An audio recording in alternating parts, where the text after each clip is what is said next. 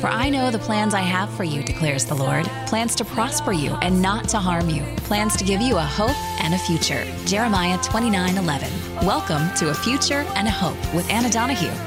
Good afternoon, New Orleans. Good afternoon to Southeast Louisiana and everyone listening to the sound of my voice. How is it going for you today? How has your month of February been flowing? I pray it's been flowing. I really mean that. I hope you're doing well. Hey, you can always write to us at AnnaDonahUMinistries.com. So many ways to connect with us. We're on all social media platforms. Sign up for our podcast. You can subscribe to that. You can find us here on Life Songs. Go to the website, find out where we're going to be preaching next. We just love to connect. And I'll tell you what, I do my best to write you back. If I haven't been able to write you back, we've got fabulous people who've been with us for years. They will write you back, but someone will always get in touch with you to the best of our ability. It's something we love to do, and we would love to hear from you. I hope you're doing well. Well, we're on this topic of waiting, and I said in the beginning of the week, I was laughing, thinking, how am I going to title this? Because I'll tell you, this is going to eventually become a mini book. Because how many of us out there could use some good advice on what to do while we wait? You know, you're going to be waiting somewhere at some time in life. I don't know if it's going to be a doctor's office or for a ministry to get launched or for your new spouse, your partner in life to come, your spouse in life to come. Somewhere, doctor's office, dentist office, you're going to be waiting.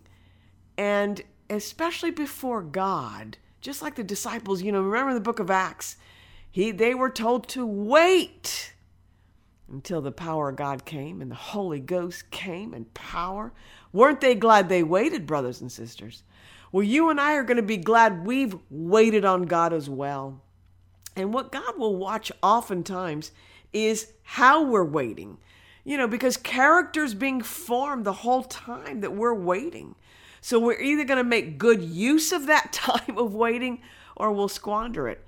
And man, if you can get on God's program and just say, you know what, Lord, I just have to trust you while I'm waiting, God will start to show you good things that are coming out of this time of waiting. He really will. He's done that for me really all throughout my life. Because there are times where I have pouted through the waiting process. And I can feel by the Spirit of God, it grieves him. I can feel God saying, hey, your pout isn't getting you very far. Why don't you trust me?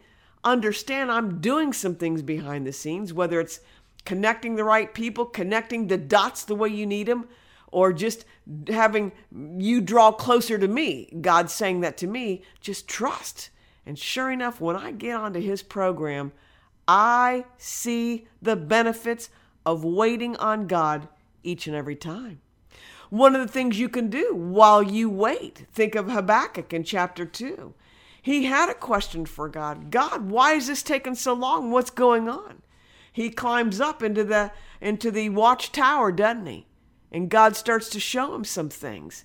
So what is Habakkuk doing? He's becoming a watchman. He's watching for the answer. He's poised. He's ready. He's not just having a que sera attitude. He's like, okay, God, let's do this. Show me what's going on while I wait. This has been A Future and a Hope with Anna Donahue. If you'd like to have Anna speak at one of your events or to find out where she'll be speaking next, visit AnnaDonahUMinistries.com.